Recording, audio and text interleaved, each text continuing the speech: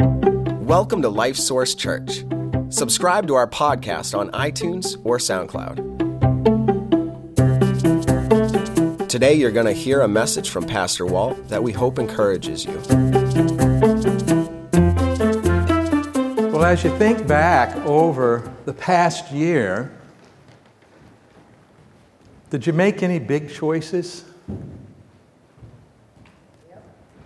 You know, any really big issues in your life where you had to make decisions and you made those decisions? And something I want you to understand is that we think it's the big decisions that determine the way our lives go. And they are part of it. And sometimes there are really crucial decisions that turn us in one direction or another. But in reality, every decision, even the small ones, determine where we end up, especially as we multiply those small decisions, right? We have all these small decisions that we're making day in and day out in life, and every now and then we have a big one. In fact, I would say to you that how we make those small decisions in life probably is going to really affect how we make those big decisions. And so that makes all of our choices important, doesn't it? And so we're talking about how do we go through life, and we look at what's going on. Have you made any decisions that you regret in life? Can you think, right, if we felt free to go around and talk, could you say, yeah, I made this decision and I really regret it, In the moment, I did this or I did that, and I didn't think, about where this was headed, and so I made some bad choices. Sometimes we look back and make good choices. That's good to remember, isn't it? Yeah. The good choices that I made, The choices, obviously, when I chose to surrender to the Lord and receive Christ as Savior was huge. A decision to say to Him, okay, God, whatever you want with my life, whenever, wherever, however, whatever, God, I surrender to you. And that was a life-changing decision and a good decision. And so we have decisions, some we regret, some that we are happy about. But what we want to do is think, in this sermon series, to think about how do we approach our choices in life? What are the things that are going on that affect what we're thinking and how we're feeling and what we're doing? And how do we learn to recognize those issues so we can make better choices? Because better choices give us a better outcome. And to remember that our choices really do determine our destiny. Not just eternally, but in this life. What I experience tomorrow, next year, and the rest of my life. Those kinds of decisions. So last week we started off talking about the choice between repentance or regrets. And we said that hardly anybody, ever chooses, hey, I want regrets.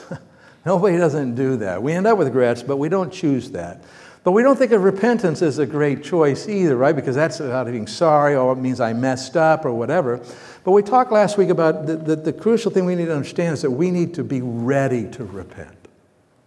We want to live our lives ready to see, wait a minute, that wasn't right. I missed it. I messed up, or I did what's wrong. We need a readiness to repent, because that's how we make changes. And if we say, no, I don't want that, I'm not going to have that readiness to repent. I'm not going to live humbly. I know what's right. I'm going to do what I want. And if we live that way, that choice inevitably is a choice to experience regrets. Okay? And so that's how that choice works. So we want to live humbly, be humble people. It doesn't mean we don't have opinions or that what we think doesn't matter, but it's being humble and seeing ourselves before the Lord as being under Him and willing to receive direction from Him. Okay, a readiness to repent. And that brings us to the choice we want to talk about today, and that choice is, well, let's start in Isaiah chapter 6, and we'll see the choice, at least issues related to the choice. Isaiah chapter 6. In this chapter, the king of Israel has died, King Uzziah, And Isaiah has a vision of the Lord. Okay, the Lord appears to him. And we're going to read just the first part of that. It says, in the year that King Uzziah died, and by the way, if you don't have a Bible with you, there's one under the chairs there at some point. You can find page 789 is where we are. Isaiah chapter 6. In the year that King Uzziah died, I saw the Lord sitting on a throne, high and lifted up, and the train of his robe filled the temple. Above it stood seraphim, those are angelic beings. Each one had 6 wings. With 2 he covered his face, with 2 he covered his feet, and with 2 he flew. And one cried to another and said, Holy, holy, holy is the Lord of hosts. The whole earth is full of his glory. But this holy, holy, holy. These creatures created to declare, and we're going to read more in just a minute, but created to declare the holiness of God. And this is a big deal. It's night and day. This is what they do. They declare the holiness of God. What were they doing 6,000 years ago? Declaring the holiness of God. What will they be doing in the future in eternity? We see them with the book of Revelation. Guess what they're doing? Declaring the holiness of God. You know why? Because no created being can ever fully do the job of declaring the holiness of God. And so it goes on and on and on and on and on. And in the Hebrew language, let's talk about English for just a minute. In the English language, if we were going to use comparative forms of the word, we would say there's holy, and then there's holier, and there's holiest, right? Okay? Well, in the Hebrew language, instead of having those different forms, they would say holy once, or holy twice, or holy 3 times is the most you can do. In other words, that is just like the absolute most. And so from the beginning of creation to now, and as we see in the future, these beings created, trying to adequately declare how holy God is. And they're still at work. And probably will be for all eternity. All right, so is God holy? How holy is he? Holy, holy, holy. That's how holy he is. So what happens with Isaiah when he sees this? It says, and the posts, the door were shaken by the voice of him who cried out, and the house was filled with smoke. It's kind of a scary, overwhelming picture here. So I said, woe is me, for I am undone, because I am a man of unclean lips, and I dwell in the midst of a people of unclean lips, for my eyes have seen the King, the Lord of hosts. And he's going to go on and tell more about what happens there, but I want you to see Isaiah's response. He says, woe unto me. When you say woe unto me, what do you mean? I'm happy-go-lucky here? No. I am overwhelmed. I have sorrow. I have this sense of I can't see a solution to this problem. And what's the problem? I am sinful. All of us, we're sinful. And he is holy, holy, holy. Would you say Isaiah is a happy man at this point? Would happy be the word you would choose for him? No.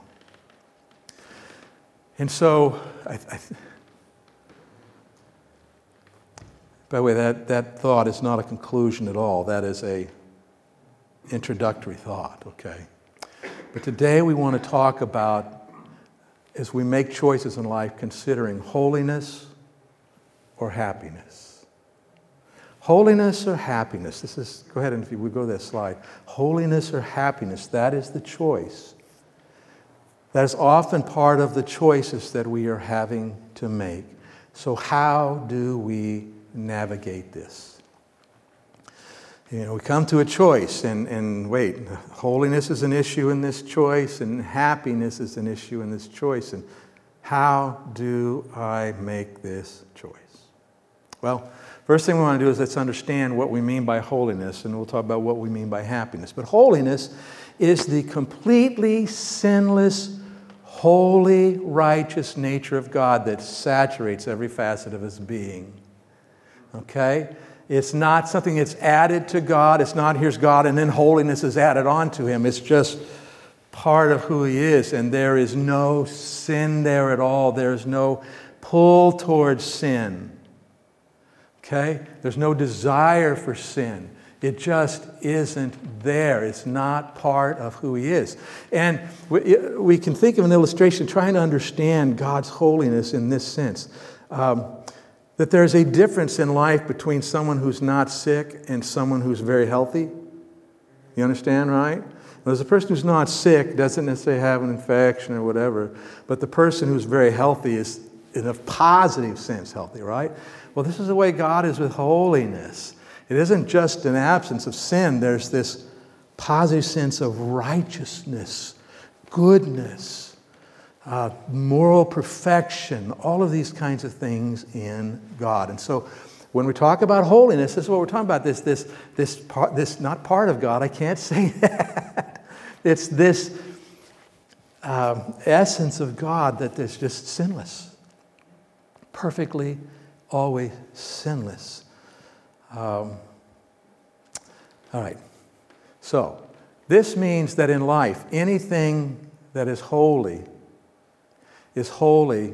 solely because of its connection with God. All right? In other words, in creation, nothing is holy in and of itself. It's only holy because it's been created by a holy God. It's holy because it's touched by a holy God. It's holy because, as you know, members of creation interact with a holy God. It is a derived holiness. Okay, so our holiness, if we're going to be holy, where does it come from? It comes from God and connecting with God and humbling ourselves before God, as we talked about last week. And then we see this too. Second thing is that things become holy when they have been set apart for God's use and purposes. In fact, this word holy, the way it's used in the Bible, is not just used to refer to a lack of sin or a positive sense of righteousness. It's also used as the idea of being set apart for God. Okay? The root meaning of the word means to set apart. But we get our word sanctified from this. Sanctified. And so here's what happened in the Old Testament. When the Old Testament, when they were going to make something to be used in the temple, okay, something to use in the temple, they would, maybe make a massive amount of clay, and the potter goes to work, and he's making some pottery to sell in the marketplace. He's making some to use in his own house, and he's making some for the temple. What's the difference in the clay? There's no difference in the clay. What's the difference in the person who made it? There's no difference in them. Well, what makes this pottery that's in the temple holy and the rest of it not? What makes a difference is that this clay pot, once it's done, is taken and it's put into the temple. It's set apart for God's use and purposes, and only for God's use and purposes. In fact, once that was in there, it was to never be used for anything else ever again, because it was holy. It was set apart for the use and purposes of a holy God. Okay? Now, so when you and I get saved, what happens? We're made holy people. Do we live holy? Do we always live holy? Come on, do you always live holy? Anybody not live holy this week? Okay.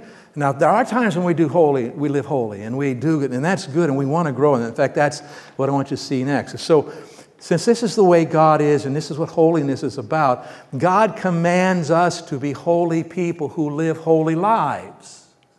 That's what the Word commands us. Peter said it this way in his letter. He says, as He who has called you is holy, you also be holy in all your conduct, because it is written in the Old Testament, Be holy, because I am holy. And so we have two ideas here. Be holy. Be holy people, and be holy in your conduct, how you live. Okay?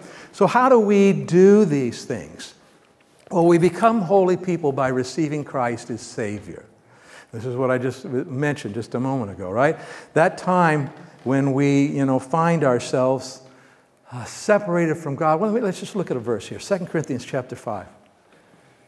For he, that's talking about God the Father, made him, God the Son, Jesus, who knew no sin, because he's what? Holy God. He becomes a human being. He made him who knew no sin to be sin for us, that we might become the righteousness of God in him. So somehow, here we are sinful human beings. Which sinful means we've done our own thing, right? We haven't been surrendered to God, in our lives. We haven't loved God with all of our being. We haven't always been faithful to love our neighbors as ourselves. We've done things we shouldn't do. We've not done things we should do. We've done things that we should do, but with the wrong attitudes. On and on it goes, right? We are sinful people from birth. God is holy. And how can we have a relationship? In fact, the Bible tells us that we can't. That because of our sins, we are separated from God. Our sins have separated us from him. That we know the gospel. God loved the world so much that he sent his Son, his perfect, sinless Son, to take on human form. And as a human being, when he hung on the cross, somehow God took my sin and my sinfulness, and Jesus took it. He took my sin. And he took my sinfulness. And I want you to think right now.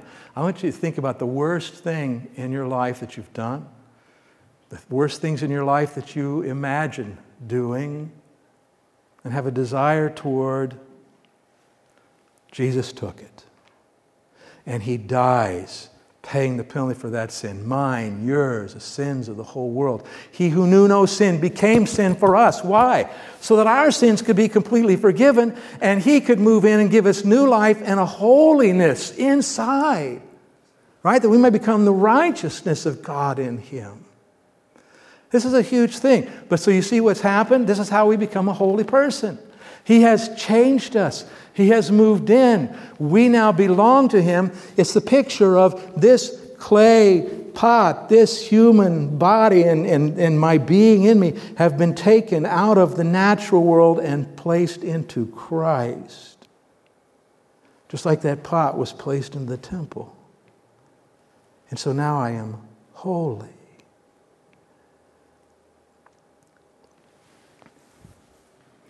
And so this is how we become holy people. And if you've never come to that point in your life where you have said, I see that, I know my sins have separated me from God, I believe Jesus died for me and rose again, and by faith I receive Jesus as my Savior, I trust him for his forgiveness and to do what this verse says. Whether you're here today or you're watching online, if you've never done it, just right now, in your heart and mind, say, oh God, that's me, and I believe, I'm going to trust, I receive what you've done for me.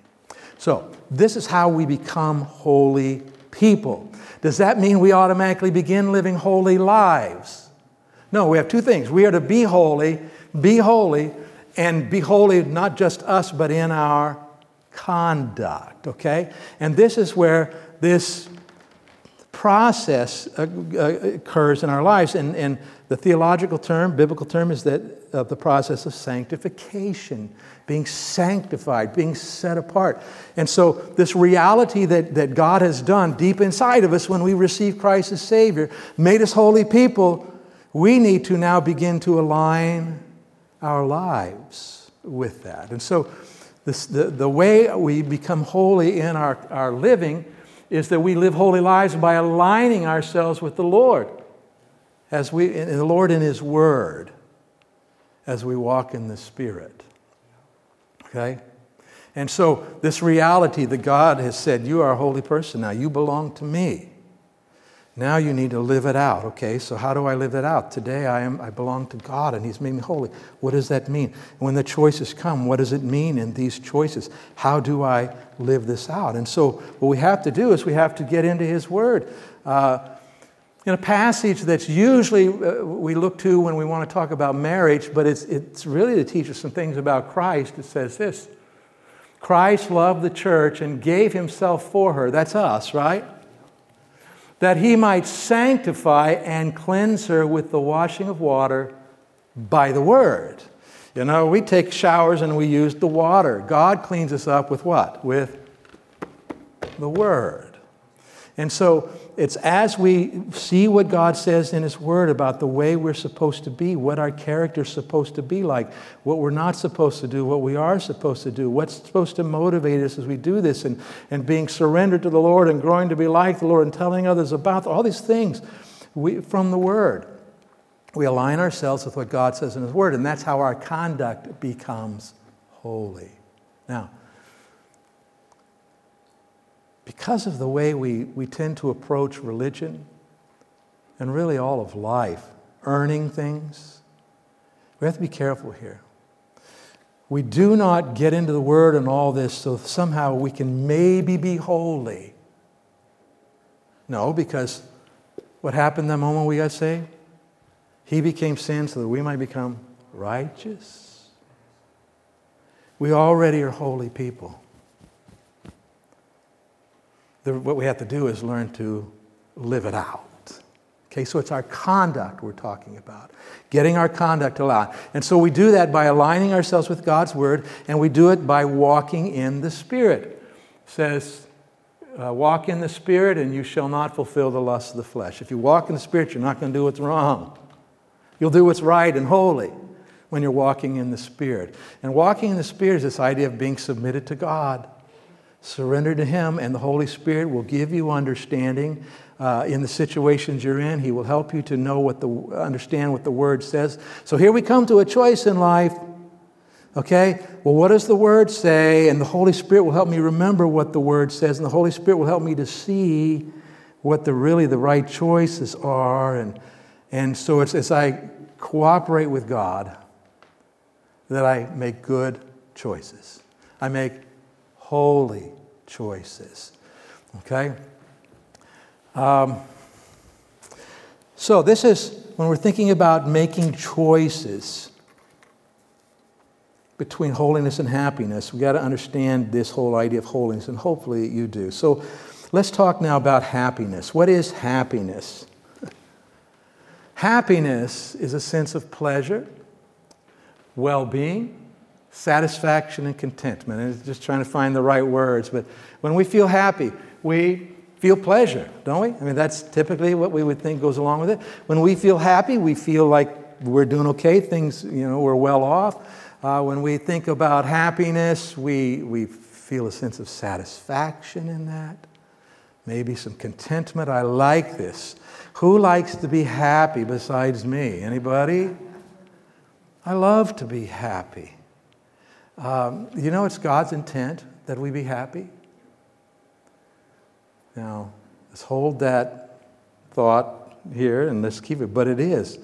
It is good to desire happiness because God is the author of happiness. Okay? And it's good to desire it. And He has put things in His Word to help us understand. Let's go to Deuteronomy chapter, 33. To show you a quick example of this idea. God is the author of human happiness. He designed us to recognize it and want it. He made us to want to be happy. And God's Word links happiness to different things. So it's this example. Here toward the end of Deuteronomy, Moses is getting ready to pass off the scene. They're getting ready to enter the promised land. And Moses says this. Let's start in verse 26. There is no one like the God of Jeshurun, who rides the heavens to help you, and in His excellency on the clouds. Doesn't that sound like days of Elijah? It does a lot. But anyway, 27. The eternal God is your refuge, and underneath are the everlasting arms. He will thrust out the enemy from before you and will say, destroy. Now, he'll take care of the enemy. Then Israel shall dwell in safety. The fountain of Jacob alone in a land of grain and new wine. His heavens shall also drop dew. Let's stop. They sound like happy things? Yeah, it fits in with this description of happiness. And then he says, verse 29, happy are you, O Israel, who is like you, a people saved by the Lord.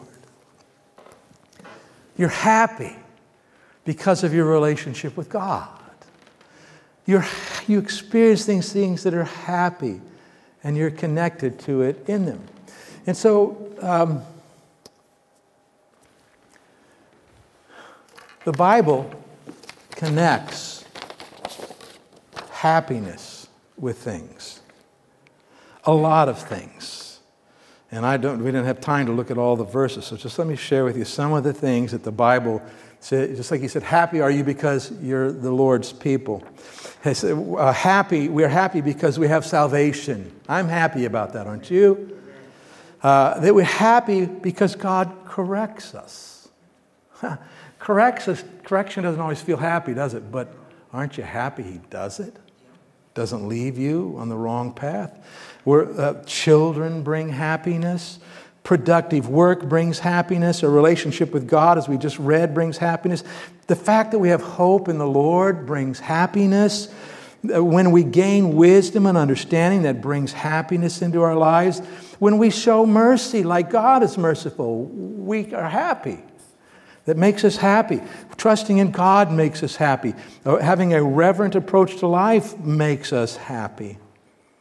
Obedience to God's word makes us happy. Feeling confident about our beliefs makes us happy. And we could find more in the list. So, God intends for us to be happy. What makes you happy?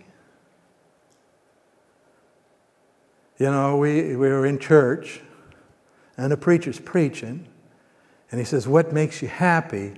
And you think, I got to think of all those spiritual things. Well, we just talked about some of the spiritual things, but I want to tell you what, a good hot cup of coffee in the morning makes me happy.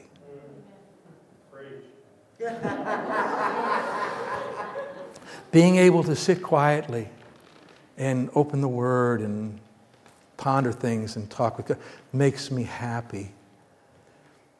Having my car start makes me happy, because it doesn't always. Having the car go really fast when I press the gas way down makes me happy.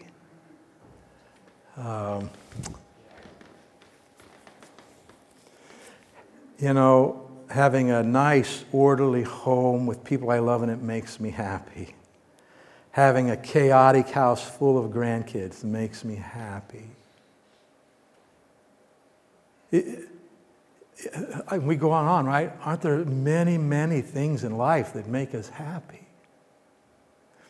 And so when we think of holiness or happiness, and we make a mistake if we try to become spiritual and say, well, happiness isn't important. Happiness isn't important. Holiness is what's important. Well, is holiness important? Yes, but it's a mistake to think that happiness is not. Because God designed us to experience happiness, and it's a good thing. It is a good thing. So it's good to desire it. But something else we need to remember is that happiness is dependent upon a person's circumstances. All of those things, if you take them away from me at that moment, I don't experience that happiness, do you? If I were to get up in the morning and discover that I had no coffee in the house, I'm not going to experience that happiness. All these things are dependent on circumstances. Even the happiness that's connected, as we've read about the things of God, is dependent on circumstances, because it's dependent on whether or not I have that relationship with Him, right? It's dependent on whether I am obeying Him. So that even that happiness is dependent. Now we talk about happiness that isn't dependent, and that's given by God, and what do we call that? Joy, that's right. Joy is happiness that is not dependent on circumstances. It's dependent on the work of God in us. And we experience joy. So happiness can be separate. But happiness in general, dependent on a certain person's circumstance, which means it's always only temporary. Right? Because I start with a cup of coffee, but the next day, I'm back to the same place. So it's temporary in this life, okay? Which means that we keep doing things to experience happiness. We keep looking for things that will make us happy. And so that's an ongoing part of our lives. Now, like I said, that's not wrong. God made us to desire happiness. And really, as we will see and talk some, it's the happiness that He will give us. That, He wants us to want happiness because then we will want what He has for us. And that's not just being selfish.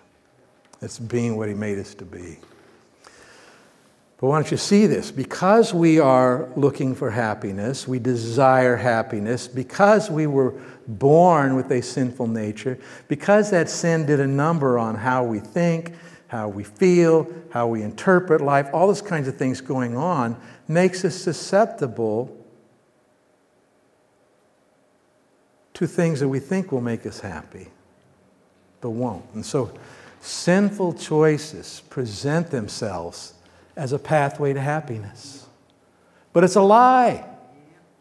It's a lie. I'm looking for 100% participation here, I hope. How many of you have ever sinned? Okay, right? And most likely you sinned at that moment because you thought that something was going to make you happy. I don't think any of us sin unless we really have reached a terrible place. I don't think any of us sin because we say, I want to sin so I can destroy my life. I want to sin so that I can be miserable. We don't do that. We sin because we think it's going to make us happy, but it's a lie. In the book of Hebrews, the story is told of Moses and his faith and how he had a choice to make between continuing to live as a prince of Egypt and maybe even becoming Pharaoh or doing what was right. And it says that he chose to do what's right, and it described that the wrong choice is bringing the passing pleasures of sin. So when sin presents, or a choice presents itself to me, and I say it's going to make me happy, but I look and I say, wait, I have to disobey God to do this. I have to ignore God to do this. I have to be selfish to do this. I have to, whatever it is, to do this. Well, if I do that, will I experience any pleasure? Most likely, momentarily, but it's going to go. That pleasure is going to be gone. Okay, the passing pleasures of sin. And so the author of Hebrews also says this. He says, you must warn each other every day while it is still today, so that none of you will be deceived by sin and hardened against God. Because see, here's the way the choice works. The sin that's presented. Okay, I have a choice before me, tell a lie or tell the truth. But if I tell the lie, I won't have to suffer those consequences. And so, see, that's the lie. It's not going to make, I think it's going to make me happier, but it's not. I have money to spend, an opportunity to buy something, but if I buy that, then I can't pay my bills, or I can't give to God, or whatever the choice is, but I think that's going to make me happy, but it's temporary. When someone thinks, whatever's going on in their lives, they're tired, they're worn out, they're hurt, they're discouraged, or whatever, and they think, well, all of a sudden there's a temptation to look at pornography, thinking that that's somehow rather going to medicate my pain, and that it's a lie. You see, all of these things that come into our lives, this deception, this hardening. Just say it. The lie that you can have happiness without holiness is foolishness. Right?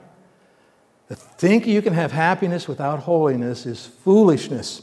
And temporary happiness, get this, temporary happiness from sinful choices always comes with a dose of darkness in your soul. Oh, all of a sudden you feel happy, but in your soul that there's darkness. This is not good. And there are a lot of people who struggle with depression because of habitual, sinful choices in their life have left them depressed, feeling depressed, which then creates a cycle. And one of the biggest lies is this, that you're entitled to happiness. Don't buy that lie.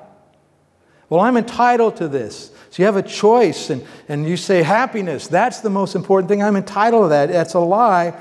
And if being happy is your highest goal, you're on a fool's errand. Because it will lead to sin and all the destruction that goes along with this. So, when we find ourselves with this choice, holiness or happiness, how do we make the choice? Now let's be clear again. Is happiness a bad thing? Is wanting to choose happiness a bad thing? No, it's not. Again, God made us that way. But if you must choose, if you have to choose between the two, always choose holiness. Go ahead and go to that if you would. If you must choose between the two, always choose holiness. Does that make sense? Okay. So when I'm looking at a situation, and like I said, this is silly, but I think it helps you to apply it in other areas of your life. But if I get up in the morning and I desire a cup of coffee, and I have the coffee, and I can make that choice, and there's no aspect of holiness or unholiness here. It's not, I'm going to do it. Do it. In your life, do make those kinds of choices. But you got to be paying attention. Because if you aren't paying attention, you'll always choose happiness and not even pay attention to whether there's an issue of holiness present. So we got to pay attention to that. And if we have to choose, we always choose holiness. The second point is this. Happiness does not inevitably lead to holiness. We think, well, I'll choose to be happy. That's okay. That'll be good. No. The choice of happiness does not produce holiness. Now, if it's happiness that God has provided for me, let me back up and let's put this back in context. Let's say, there was a time in my life when I drank way too much coffee. I mean, seriously, way too much. I was driving back and forth to the south end of Boston to work. I had an hour-plus drive every day. And get up early in the morning, come back late afternoon, early evening, and I drank coffee all day. Now, you may be able to do that, not a problem for you, but it became a problem for me because I was getting tireder and tireder. I don't know if that makes sense to you. But one day, I'm driving home on the Mass Turnpike, the center lane of the Mass Turnpike, and all of a sudden this happened. Because I had been asleep. Driving, and I kind of looked around quick, and I looked up here, and there was the guys in a work truck, 3 guys in the front, and one of them was big-eyed and pointing at me. I don't know, must have been. So for me, I realized that I just made sense. I was drinking too much coffee, and so the point is I stopped. I stopped drinking coffee completely, okay? Now, let's assume I had realized that. And by the way, that was a good thing for me. Good in many ways. I wasn't addicted to it anymore, right? And I wasn't controlled by it. But now, let's say, I determine I got to get off this coffee. I have to, in order to do what God wants me to do, because I'm letting this wreck my life. And so the next morning I get up and I think, I'll just have one cup of coffee. I could set aside. Do You see what I'm talking about, trying to explain here? Then that choice becomes, there's an aspect of holiness to it, because God has shown me I need to stop. I'm thinking, well, if I just have one, then that'll help me and I'll be able to do what God wants me to do. Now, how much worse when we're talking not about choices that are about coffee, but about alcohol, about pornography, which any of that's too much. You see what I'm saying? We got to pay attention and make sure that we understand what's going on there. So happiness does not lead to holiness. Third thing, the highway of holiness always leads to happiness. Now, what in the world is the highway to holiness? You know, I've read the Bible a number of times, and this week I don't remember ever reading this phrase. Turn to not Deuteronomy. Hey, Anthony, we're going to skip the Proverbs 7. So if you can go to Isaiah 35. I guess we already did skip it, didn't we? Isaiah 35. Let's see here.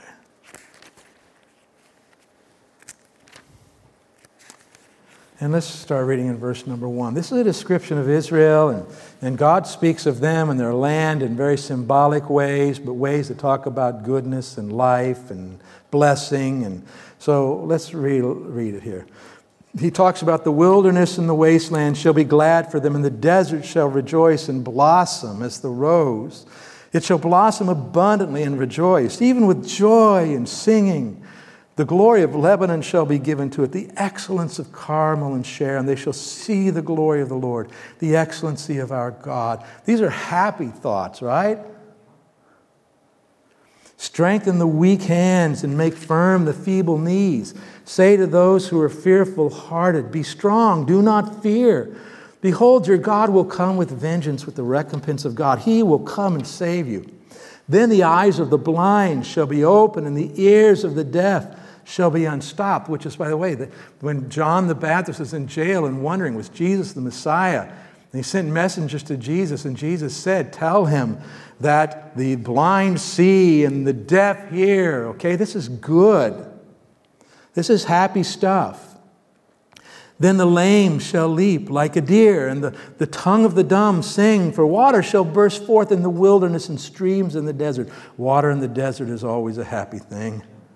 The parched ground shall become a pool, and the thirsty land springs of water. In the habitation of jackals, where each lay, there shall be grass with reeds and rushes.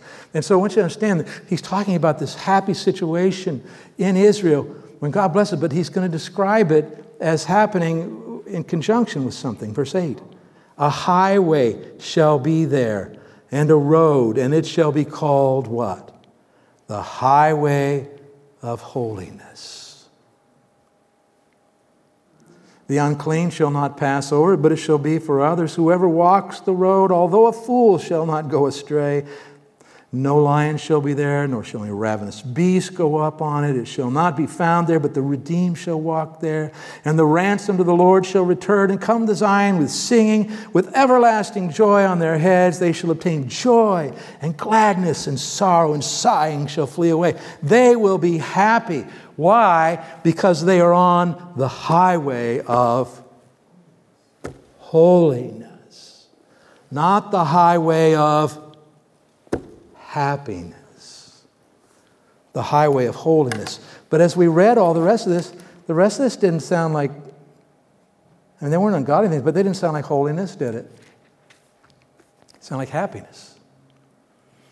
But the happiness is there because they were on the highway of holiness. And so when we go through life and make sure that whenever we have a choice between happiness and holiness, that we choose holiness, we're putting ourselves on the highway of holiness. And even though we may have said no to happiness at this moment, because we have said yes to holiness, it's going to lead us to a happiness. And by the way, this is the kind of thing that leads you to a happiness that is no longer dependent on circumstances, but is in fact joy. Joy. And so understand this, that happiness is the holy person's destiny. Happiness is the holy person's destiny. It's true in eternity because we received Christ as Savior and He made us holy people. Forever we will be happy in eternity. But also in this life, when I make holy choices, when I go with what's holy, it's going to inevitably bring happiness to me in this life. And like I said, more often than not, a happiness that's no longer dependent on circumstances. A joy. And so if you have a choice, if you have to choose between holiness and happiness, choose holiness every time. Let's pray.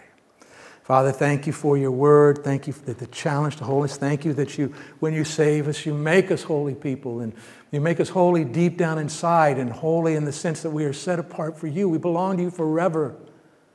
Oh, Father, I pray you'd help us to be wise and see that whenever we have to choose between happiness and holiness, that without even a moment's question, we choose holiness.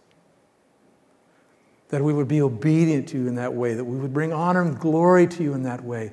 And Lord, in that way also experience the blessing that you have attached to holy living. And I thank you for all those things that make us happy, Father.